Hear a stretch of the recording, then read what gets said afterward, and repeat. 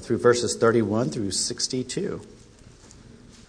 It's Luke 22, verses 31 through 62. Jesus is speaking here, and he says, "Simon, Simon, behold, Satan demanded to have you, that he might sift you like wheat. But I have prayed for you, that your faith may not fail. And when you have turned again, strengthen your brothers." And Peter said to him, "Lord, I'm ready to go with you both to prison and to death." And Jesus said, "I tell you, Peter, the rooster will not crow this day until you deny 3 times that you know me." And he said to them, "When I sent you out with no money bag, or knapsack, or sandals, did you lack anything?" And they said, "Nothing." He said to them, "But now let the one who has a money bag take it, and likewise a knapsack.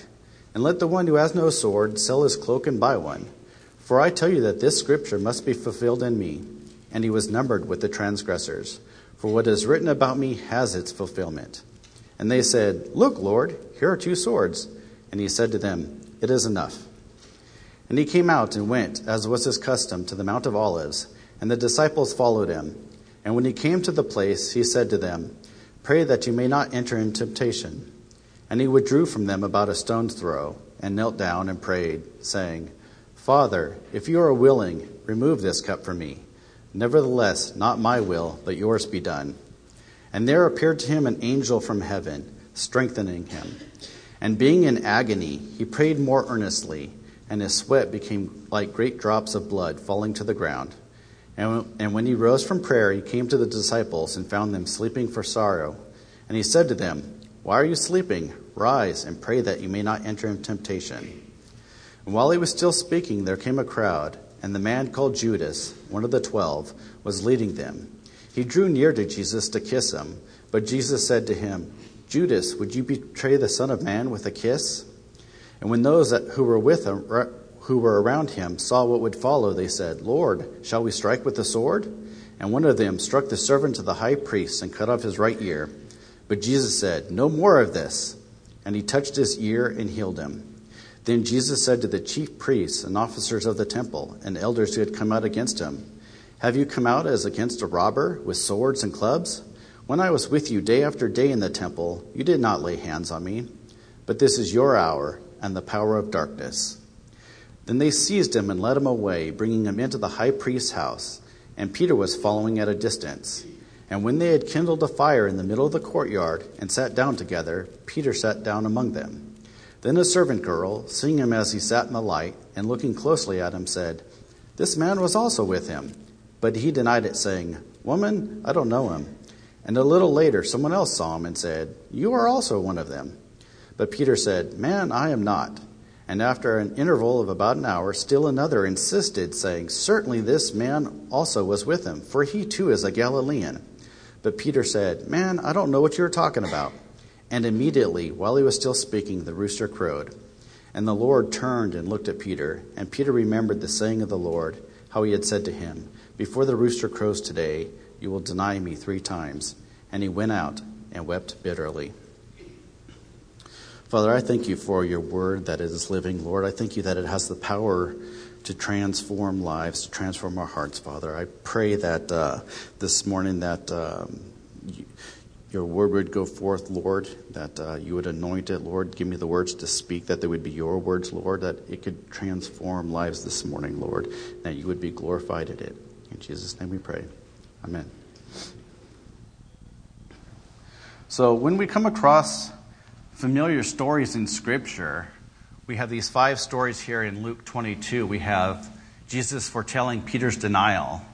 We have Jesus saying something about getting swords. We have Jesus in the garden praying. We have the rest. We have the servant's ear being cut off by one of the disciples. We have Peter denying Jesus. There's possibility that with these familiar stories that we can miss what is being communicated here. And in Luke in particular, he has a way of writing to communicate his message. And in Luke chapter 1, he tells us how he's writing. He writes to Theophilus, he says, "I'm writing this account, an orderly account, that you may believe." So he doesn't necessarily write in a chronological order of event happened, and this event happened, and this event happened, and this event happened in order. Luke orders it in such a way to communicate a particular message. He has something that he wants to communicate to his readers. He has something that he wants to communicate to us through the Word. And when we come across these familiar stories, it's easy to miss in all of that. What is it that he's trying to communicate?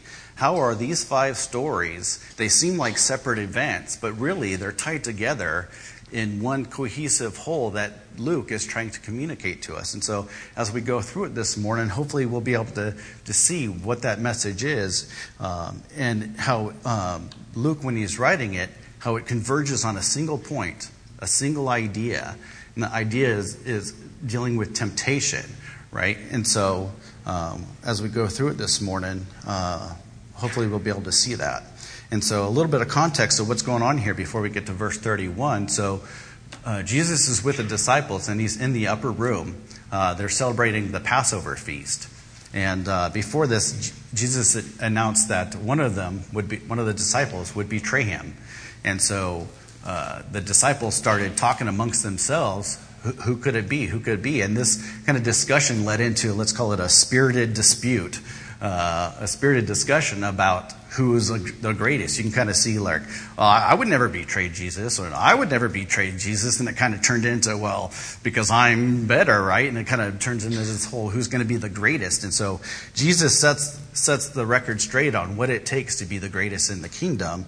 And here then we find ourselves on verse 31, and Peter and Jesus talks to Peter. He says, Simon, Simon, behold, Satan demanded to have you, that he might sift you like wheat. So the word you here, so Jesus is speaking to Peter, but the word you here is for like you all. So he's speaking about all of the disciples. He's saying, Satan has demanded to have you all, that he may sift you like wheat, that he may test each one of you. He wants to test each one of them. And Jesus says, though, in verse 32, he says, but I have prayed for you. And now he's speaking with the singular you. He's speaking directly to Peter. He's saying, but I have prayed for you that your faith may not fail. And when you turn again, strengthen your brothers. And so Jesus knows Peter is going to fail this test, because he says, but your faith would not fail. So he's not going to lose his faith over this, but this test that Satan is bringing, Peter's going to fail it. And he says, but when you turn back again, so Jesus says, when you turn again, I want you to strengthen your brother. So not only does Jesus know that Peter's faith, or not his faith, Peter will fail the test, the disciples will also fail the test that Satan has for them as well. But Jesus says, but I have prayed for you. And in John 17, there's a whole prayer in there. It's a long prayer. I invite you all to read it, but we're just going to look at John 15. Peter says, I do not ask that you take them out of the world, but that you keep them from the evil one. We've kind of hear this concept of this evil one. So Jesus is saying, hey, you're going to go through the test. I'm not going to remove this test or prevent it from happening. You're going to go through it. And you're going to be here, part of our reason or purpose. And so they'll be tested. And oftentimes we're going to be tested. There's nothing in here that says that we won't be tested. Satan has demanded that they test the disciples, but Jesus has prayed for them, that their faith would not fail. And we're going to be tested too. And in John 17:20 it says, I don't have it up there, but it says, John 17:20 it says that I asked for not these only, talking about the disciples, but those who will come to believe through their word. The word that we have here, Jesus prayed for you and for me, as well as those disciples, in this prayer that he had. Verse 33, Peter said to him, Lord, I'm ready to go with you both to prison and to death. And Jesus said, I tell you, Peter, the rooster will not crow this day until you deny 3 times that you know me. So Peter, he's typically the bold one, right? He's the first one out of the boat. He's the first one to get in front of anything, and he's self-confident. His confidence is not in Jesus. His confidence is not. His confidence is in himself. He thinks he can do it on his own. He says, "Lord, I'm ready to go with you both to prison and to death." He's got that courage, that boldness, right? But Jesus corrects him and says, "I tell you, Peter, the rooster's not going to crow until you deny me." And so Jesus lets Peter know, hey, you're going to fail this. But there's going to be a purpose in this testing.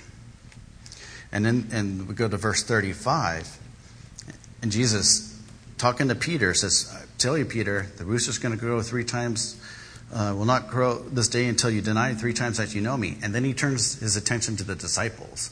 And so he's connecting this concept of Peter denying Jesus to what's going to happen with the disciples. And he said to them, verse 35, "When I sent you out with no money bag or knapsack or sandals, did you lack anything?" They said, "Nothing." They had everything that they needed. They had everything that they needed in Christ, in Jesus. But he said to them, "But now let the one who has a money bag take it, and likewise a knapsack. And let the one who has no sword sell his cloak and buy one." So this is a really challenging passage in Scripture. We have Jesus telling the disciples, sell your cloak and buy a sword if you don't have one. And there's different viewpoints that people have taken to try to reconcile this, because it seems to kind of contradict everything that Jesus has kind of said before, right? You love your enemies. You don't kill them. Turn the other cheek. That sort of concept here. But now he's saying, it seems that he's saying, hey, go out and buy these swords. And so one of the viewpoints is that Jesus is speaking metaphorically here. He's not really telling the disciples go out and buy actual swords. He's telling them, you need to prepare the sword of the Spirit, right? Paul would say, put on the whole armor of God. And so Jesus is speaking metaphorically here. He's not speaking about getting actual swords. Another viewpoint is that Jesus is telling them, go out and get swords. That he says, when I sent you out before, the world was a safe place. Nobody hated me back then. But now, after I'm gone, the world's going to hate you because they hate me, right? And so it's going to be a dangerous place, and you're going to need to defend yourselves after Jesus is gone. And so that's why you need these swords. Did Jesus, is that what really Jesus meant by this? I don't know. That seems kind of a tough stretch to make, I think. All the disciples, except for John, are going to be martyred. So we don't see anywhere in Scripture where these disciples went out and were defending themselves. Stephen, he didn't take a sword and defend himself from those who were trying to stone him. He was martyred, right? And so that seems kind of a stretch that Jesus is telling them that they need these swords for self-defense. Was Jesus speaking more metaphorically then? Well, maybe he was. We do see in Scripture, though, where one disciple, he did use a sword, right? And in fact, it's actually in this same section of Scripture that we're looking at this morning. And so, perhaps in the next verse, Jesus will tell us himself, communicate maybe why he said to use a sword. So in that same thought, in that same sentence, after he tells them, hey, and let the one who has no sword sell his cloak and buy one. And then he says in verse 37, for I tell you that this scripture must be fulfilled in me. And he was numbered with the transgressors. For what is written about me has its fulfillment. And so in some translations, transgressor can be translated as rebels.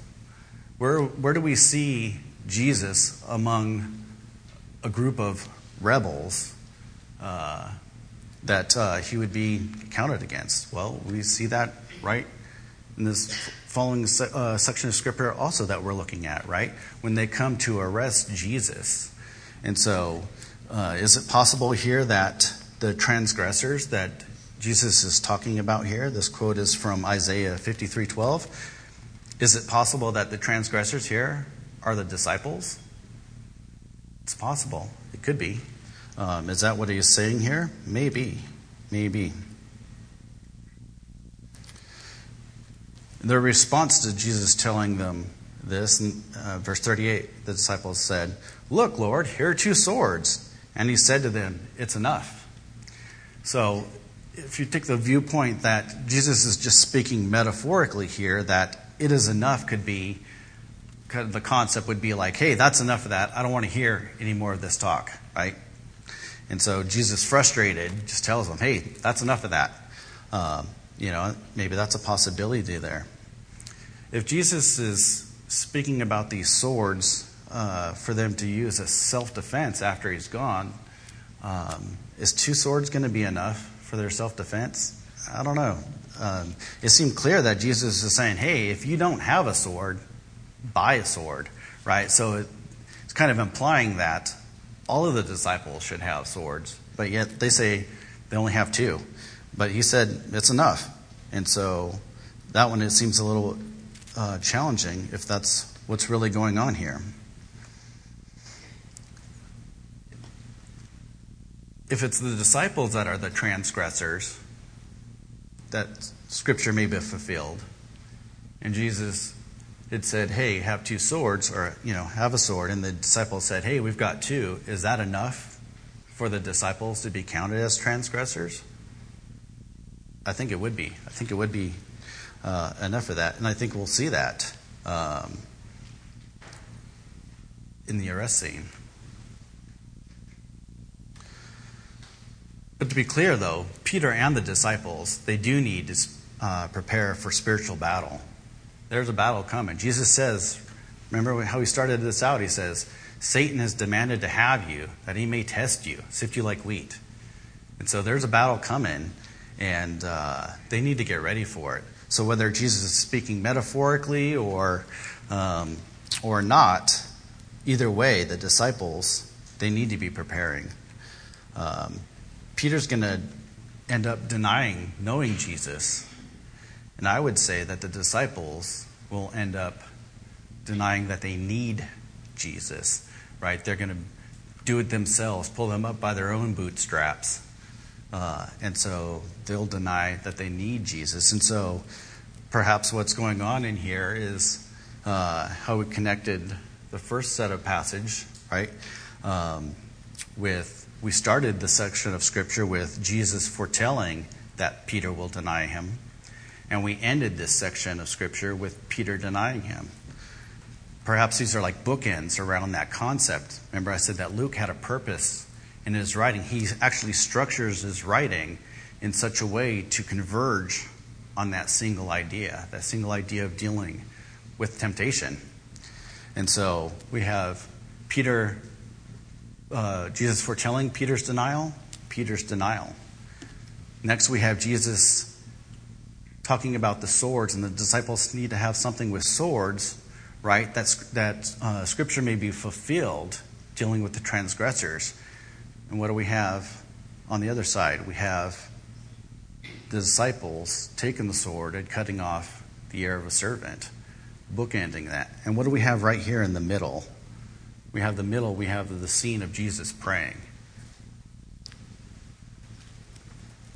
And it says, verse 39, and he came out and went, as was his custom, to the Mount of Olives, and the disciples followed him. And when he came to the place, he said to them, pray that you may not enter into temptation. So they need to be getting ready for this test, the testing that they're going to be going through. And so we're converging on this point here, this concept that disciples need to be praying that they not enter in temptation. And it says, as was this custom that came to the Mount of Olives. So during the daytime, it says day by day, Jesus taught in the temple. And at night, they would return here to sleep at night. And Jesus, in the same garden, right, he taught the disciples to pray. And we can read in Matthew 6, 9 through 13, he said, pray then like this, O Father in heaven, hallowed be your name. Your kingdom come, your will be done on earth as it is in heaven.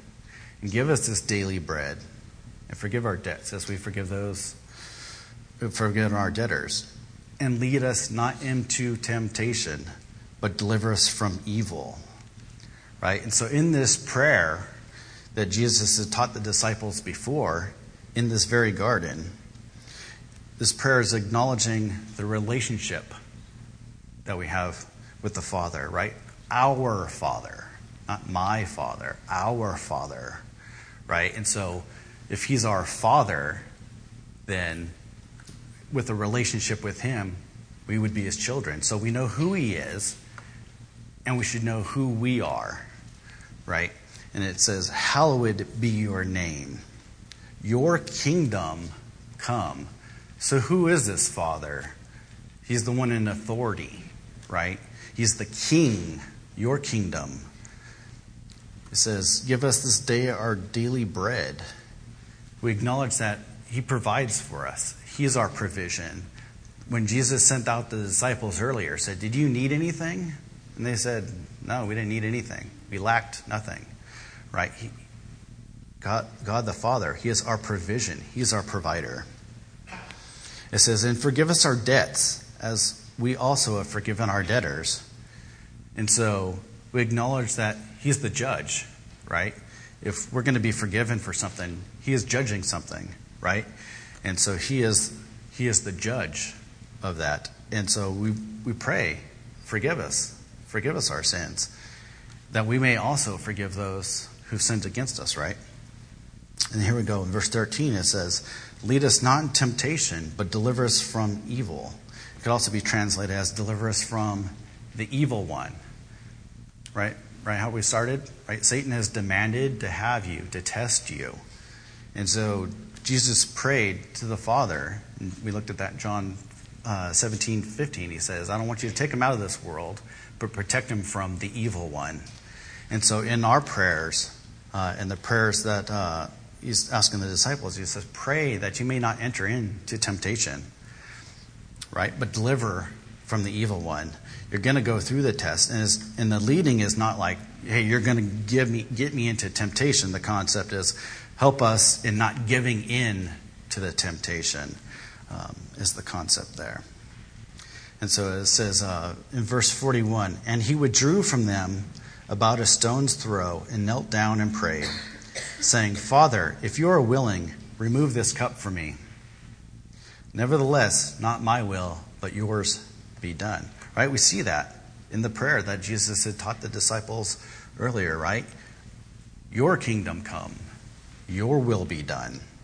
If it's your will, Father, that is your will that I want to see. We see that it says, and he withdrew from them about a stone's throw. So Jesus was nearby. He was close to the disciples.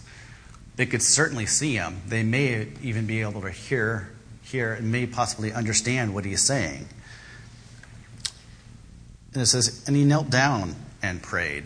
Jewish custom at the time was not to kneel. In fact, it's not the custom today.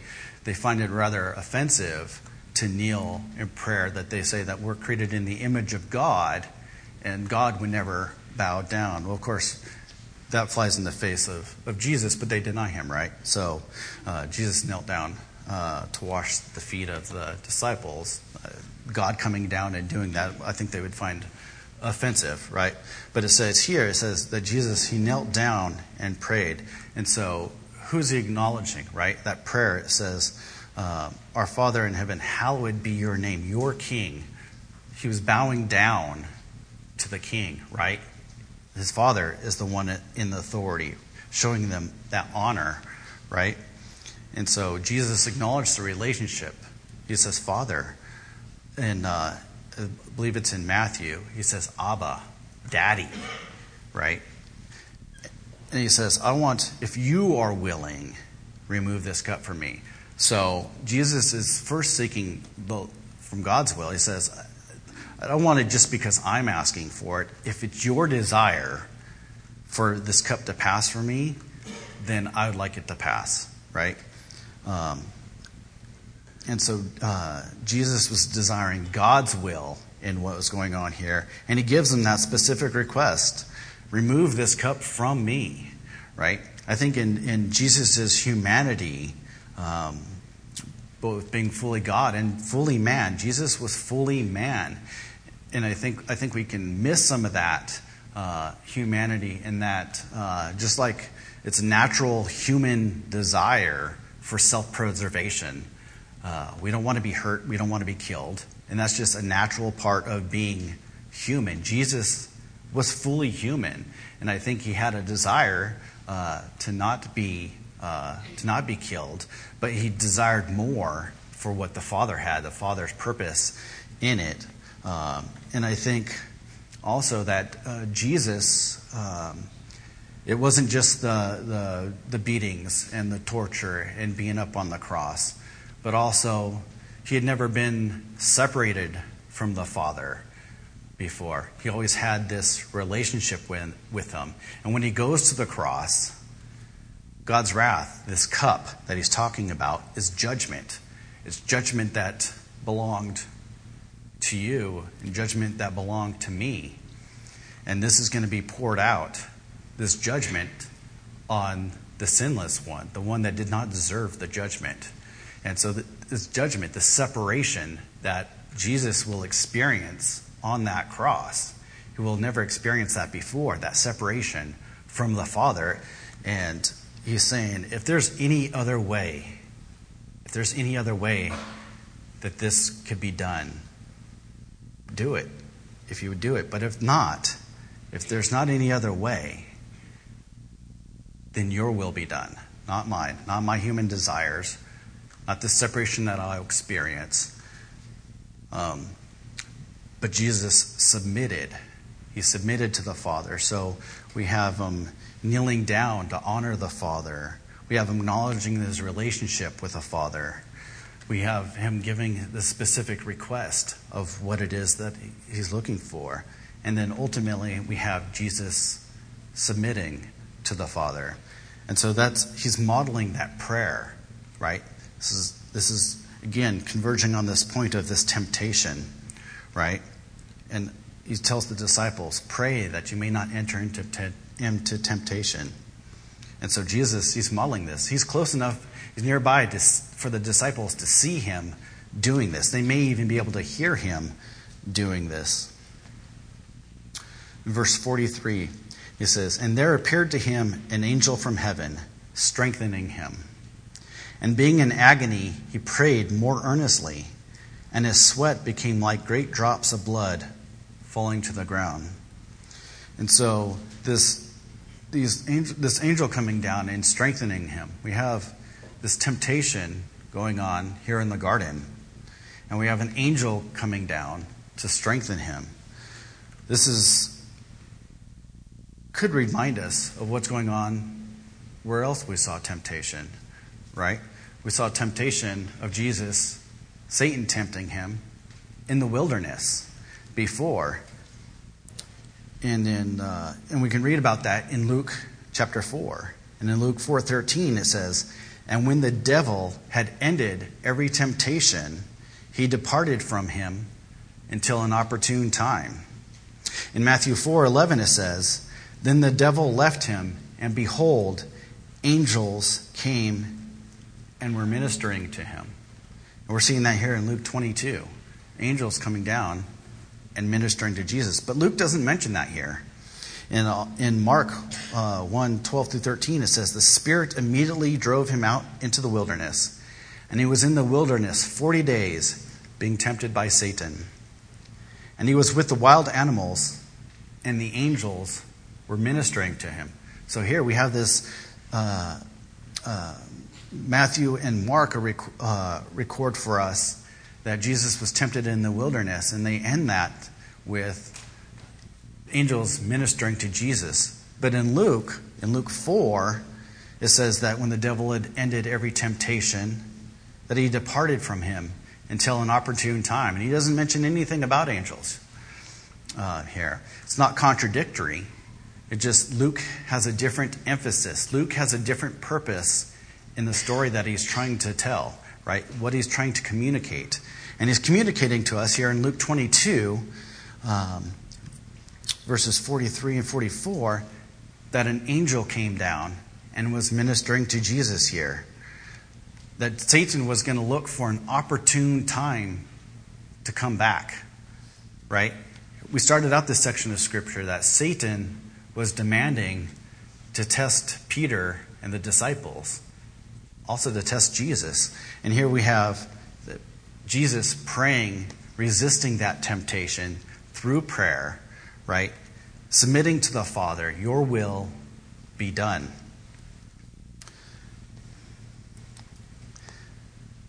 And it says, verse 45, and when he rose from prayer, he came to the disciples and found them sleeping for sorrow.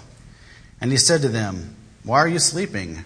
Rise and pray that you may not enter into temptation. The disciples, they weren't getting prepared for the battle, right? They were sleeping. Temptation often comes when we least expect it, right? We're not prepared for it, and just out of the blue, whoa, what's going on here, right? And not being prepared, then you have to try to correct yourself quickly, right? Get on board, take every thought captive, right? And it's a lot harder to do that when we're not prepared for it. And it seems like if we're prepared for temptation, if we've been praying, Lord, lead me not into temptation, right?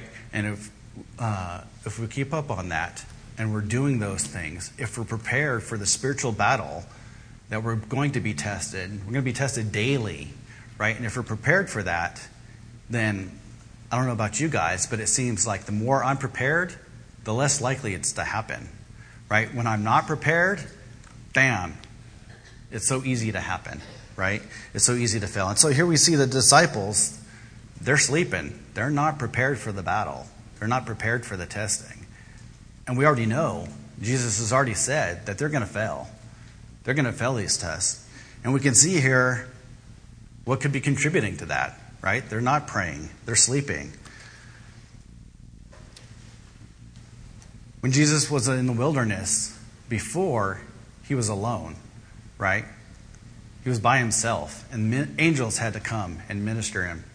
But here in the garden, Jesus wasn't alone. In fact, the disciples, they'd be able to see him. They might be able to hear him, right? And Jesus is over there. It says he's in agony. He's in agony.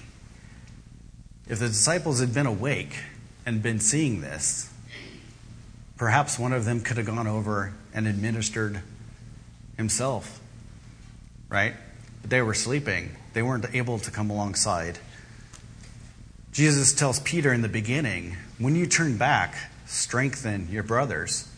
Minister to them. Minister to your brothers. There was an opportunity here in the garden for the disciples to minister to Jesus. But they weren't prepared for their own battle.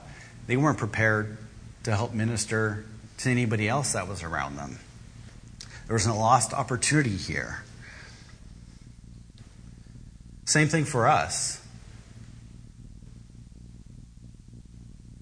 When we're prepared for the battle, we're going to go through it, and we may fail. We saw the disciples, they failed. We're going to fail.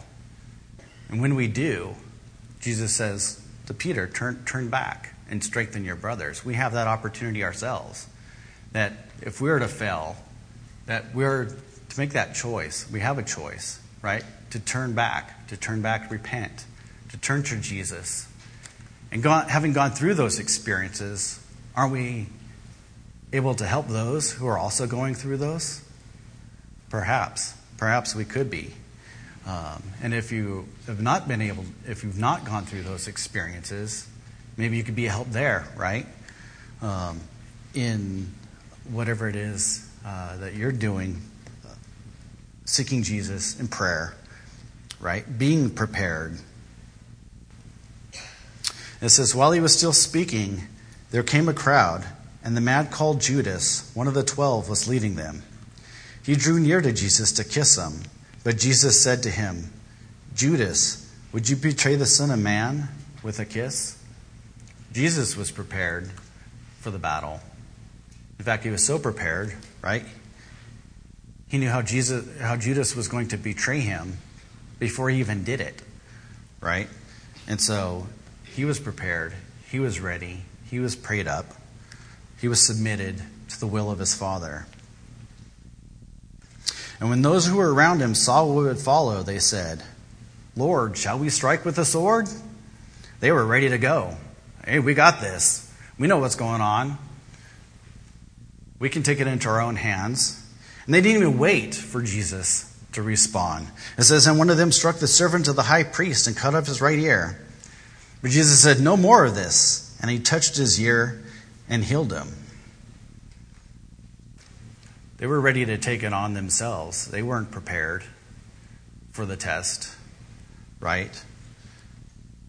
They were going to be counted as transgressors. They took the offense. This wasn't a defensive use of a sword, a weapon. They weren't being attacked. They went on the offense. They didn't wait for Jesus. They didn't need Jesus, right? Peter's going to deny that he knows Jesus. I think right here, we can see that the disciples, they denied needing Jesus. They're failing the test. And I think when we go through temptation, we go through testing, we go through trials, right? Isn't that what it comes down to for us as well? We either deny knowing Jesus or we deny needing him, right? We forget who Jesus is. We forget who we are. Right? Our Father, we are children of God. I think a lot of times when we're going through those temptations, we forget who we are. Right? We deny who we are. We deny knowing Jesus. Right? It's like we look in the mirror, see our face, and then we turn around and we forget who that person was. We're children of God, the Father. Right? If we're in Christ, we are children. Right? And then we forget that. We deny knowing who Jesus is. We deny knowing who we are in Christ. Or we deny that we need him. Right? I got this. I can do it on my own strength.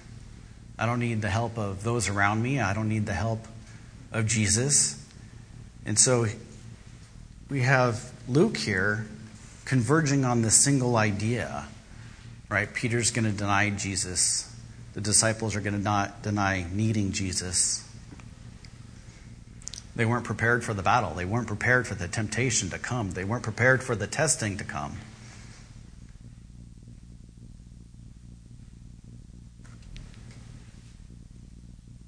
But even in that, when we fail the test, when the disciples fail the test here, right, there's often collateral damage that goes on when we fail, right? We hurt those around us, not just ourselves, but also those around us. We see this servant here, he had his ear cut off, right? He wasn't part of this plan as far as, that's not what he was expecting, certainly, I think, that day. And yet, even in that failure, Jesus is able to work in that and heal him, to heal that relationship, right? To show his power through that. It says, verse 52, this says, "Then Jesus said to the chief priests and officers of the temples and elders who had come out against him, 'Have you come out as against a robber with swords and clubs? When I was with you day after day in the temple, you did not lay hands on me, but this is your hour and the power of darkness.'" So they come out with swords and clubs. They're expecting a rebellion, right? They're expecting these transgressors. And here they find them, that Scripture may be fulfilled. Now, to be clear, Jesus never said once anywhere in here, use those swords. He never told the disciples, use the swords. And if we interpret that verse before, when Jesus is telling them, hey, let the one who has no sword sell his cloak and buy one. If we interpret that as a command, you need to have swords so that the Scripture may be fulfilled. Just having the swords was enough. He didn't say you had to use them.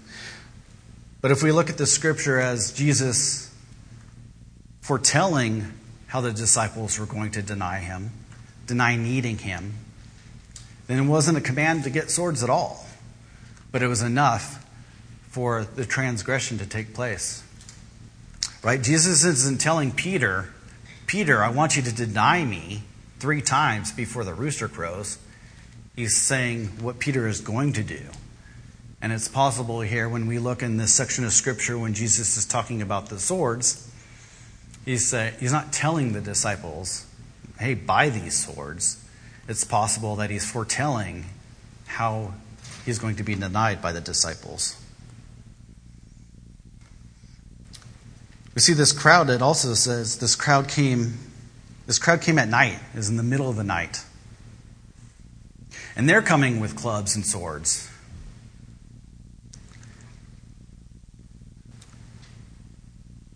Jesus says, I was in the temple day by day, and yet you did not lay hands on me. But now you're coming at night, in the middle of the night, with clubs and swords, as if they're leading a rebellion against Jesus. Perhaps they're the transgressors that are being talked about. Maybe it's the disciples that are the transgressors. Maybe it's the officers and the priests, chief priests, who'd come out against them that are the transgressors. And the truth is, we're all transgressors. We're all in rebellion against Christ. And yet when he was in agony in that garden,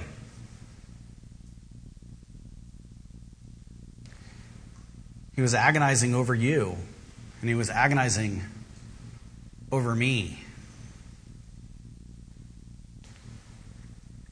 He says, this is your hour and the power of darkness. In Luke 4, it said that Satan left him for an opportune time. And here we see that Satan is here.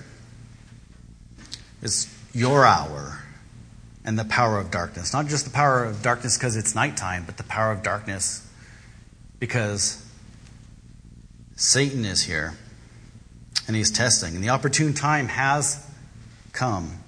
And the disciples, they have failed that test. Jesus in the garden, he did not fail the temptation there. He could have very easily have sought his own will and said, I'm not going to go through this. My will, not yours. But he didn't. He submitted to the Father. He agonized over what was going to happen. He agonized for you and for me. It says, for God so loved the world that he gave his only Son. It was a gift to us. It was a free gift to us. But it cost him everything. It cost him his Son that he gave. There was a price that was to be paid that you and I owed.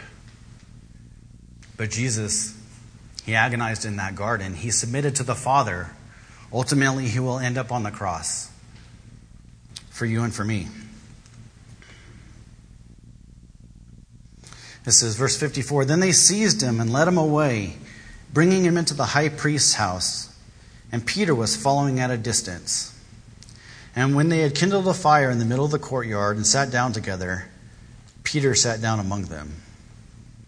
Then a servant girl, seeing him as he sat in the light and looking closely at him, said, this man also was with him.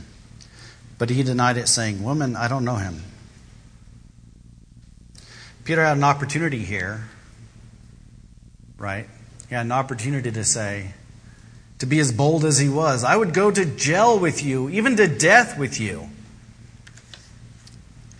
He had an opportunity here to say, yeah, I was with Jesus. And if that means going to jail, I'm going to jail. And if that means being put to death, I'll be put to death. He had an opportunity here to not fail, but he wasn't prepared. You could think that he could do it on his own. I'm bold for you. He denied both knowing Jesus and needing Jesus. He needed Jesus. But he denied it, saying, "Woman, I don't know him." He failed that test. And a little later, someone else saw him and said, "You are one of them." And again, he had an opportunity here. It wasn't too late to turn back. But he wasn't prepared. He says, "Man, I'm not." And after an interval of about an hour, still another insisted, saying, "Certainly this man was also with him, for he too is a Galilean." Each denial that he has is getting more emphatic, right? He's digging that hole deeper and deeper, right? A lot of times when we're facing those trials and those tests, we can be in denial as well, right? And the tendency is to just dig deeper and deeper, right? To go down further and further away when really we should be reaching out to the hand of Christ, to the one who's reaching out to us, and take that hand. To do that, we need to be prepared. We need to be in prayer. We need to be surrounded by those around us who can help bear those burdens with us, right? We're called to bear each other's burdens, to be there, to minister to each other in our struggles. We all struggle. We need to be there for each other.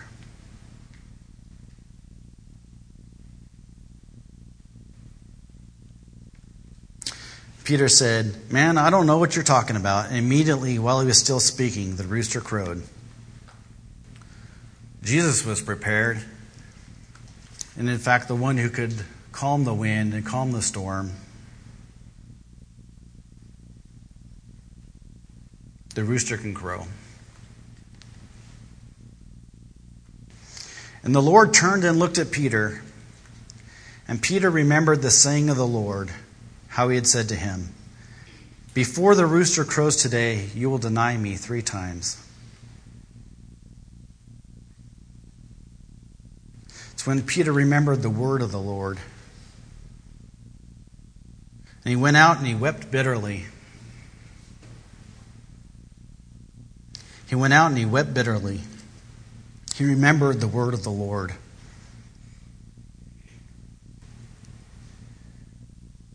We have the word of the Lord.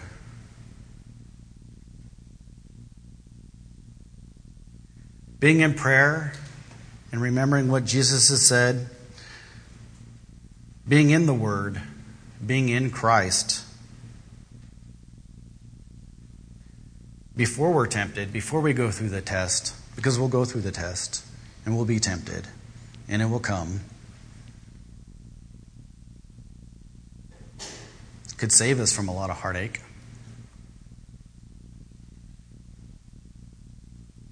Peter had a choice here.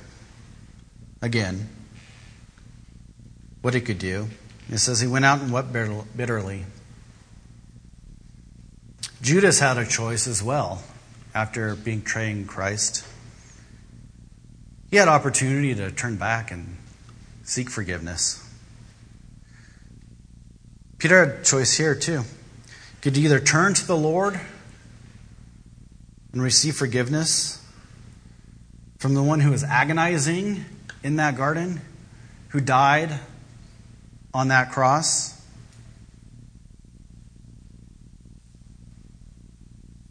The one that freely offers up forgiveness.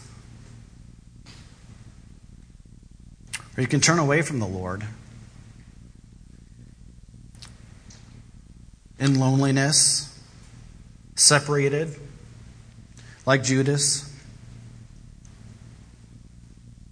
And we know from the beginning of the story here that Peter's faith will not fail, that Jesus has prayed for him.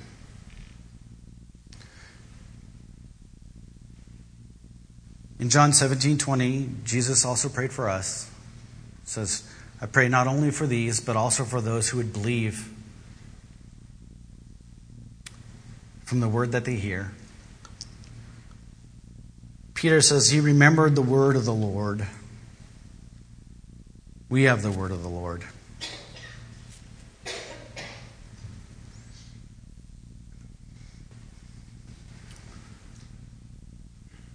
Jesus was prepared.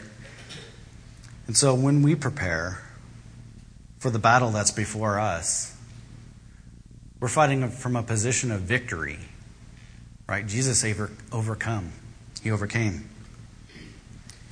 He won that battle. And so we can look to him. Lead us not into temptation, but deliver us from the evil one. He is the one that can protect us. Didn't say we wouldn't be tested or go through it.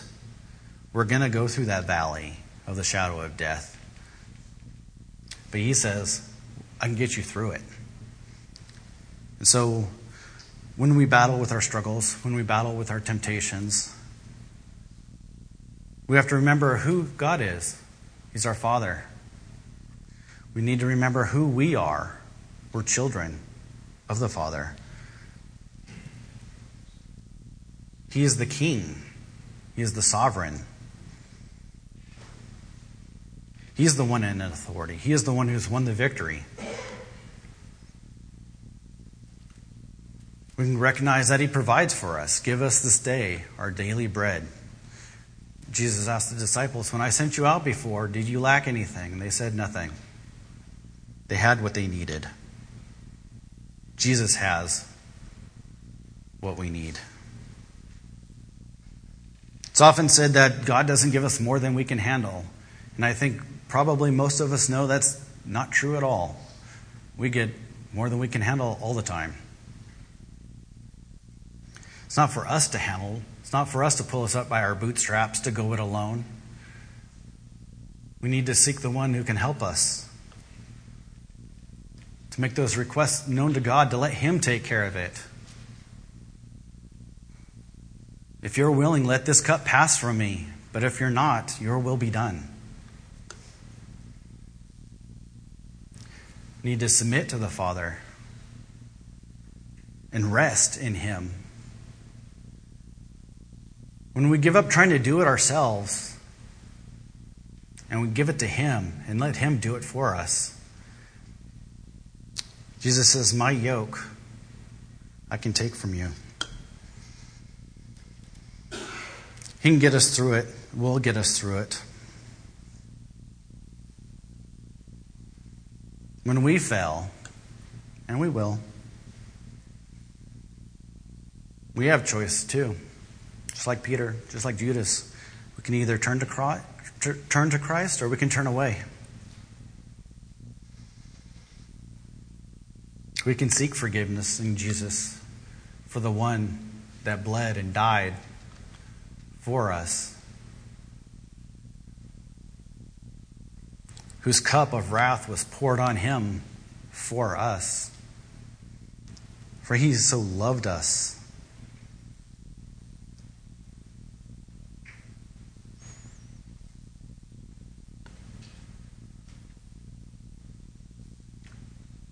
And we're called to help one another in our struggles. The disciples, they were asleep. They weren't able to minister to Jesus. But we can be awake. We're called to be awake in Christ. Be prepared to come alongside each other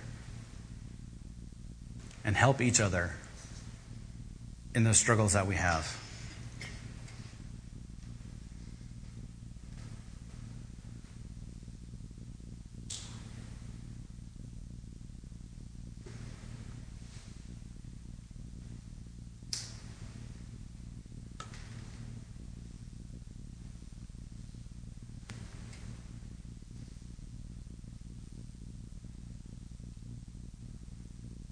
Verse 62, he went out and he wept bitterly.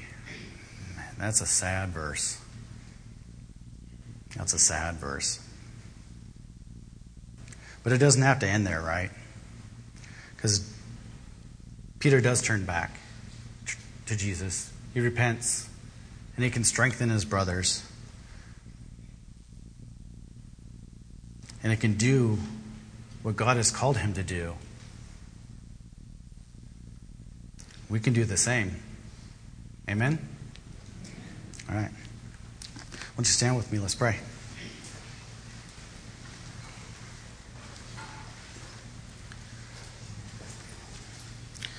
Father, I thank you for sending your Son to die for me, to die for us, to bear those burdens that we could not, to agonize in that garden,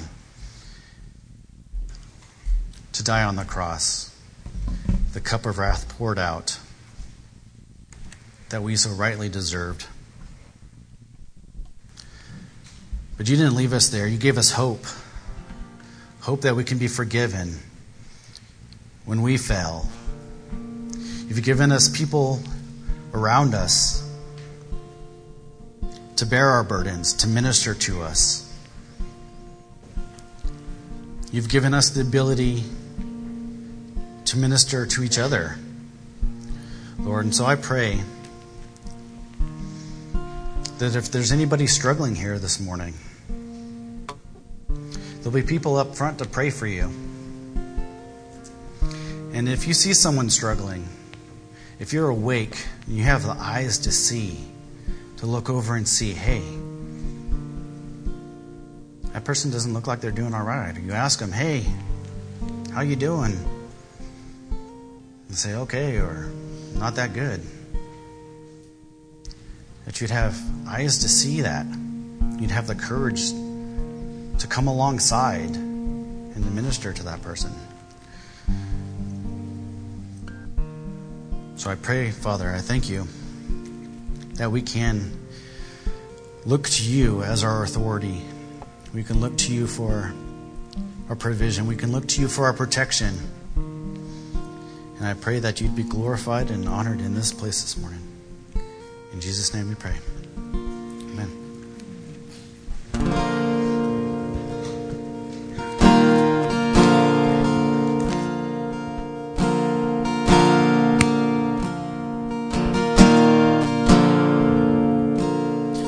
Lord, I come and I confess, bowing here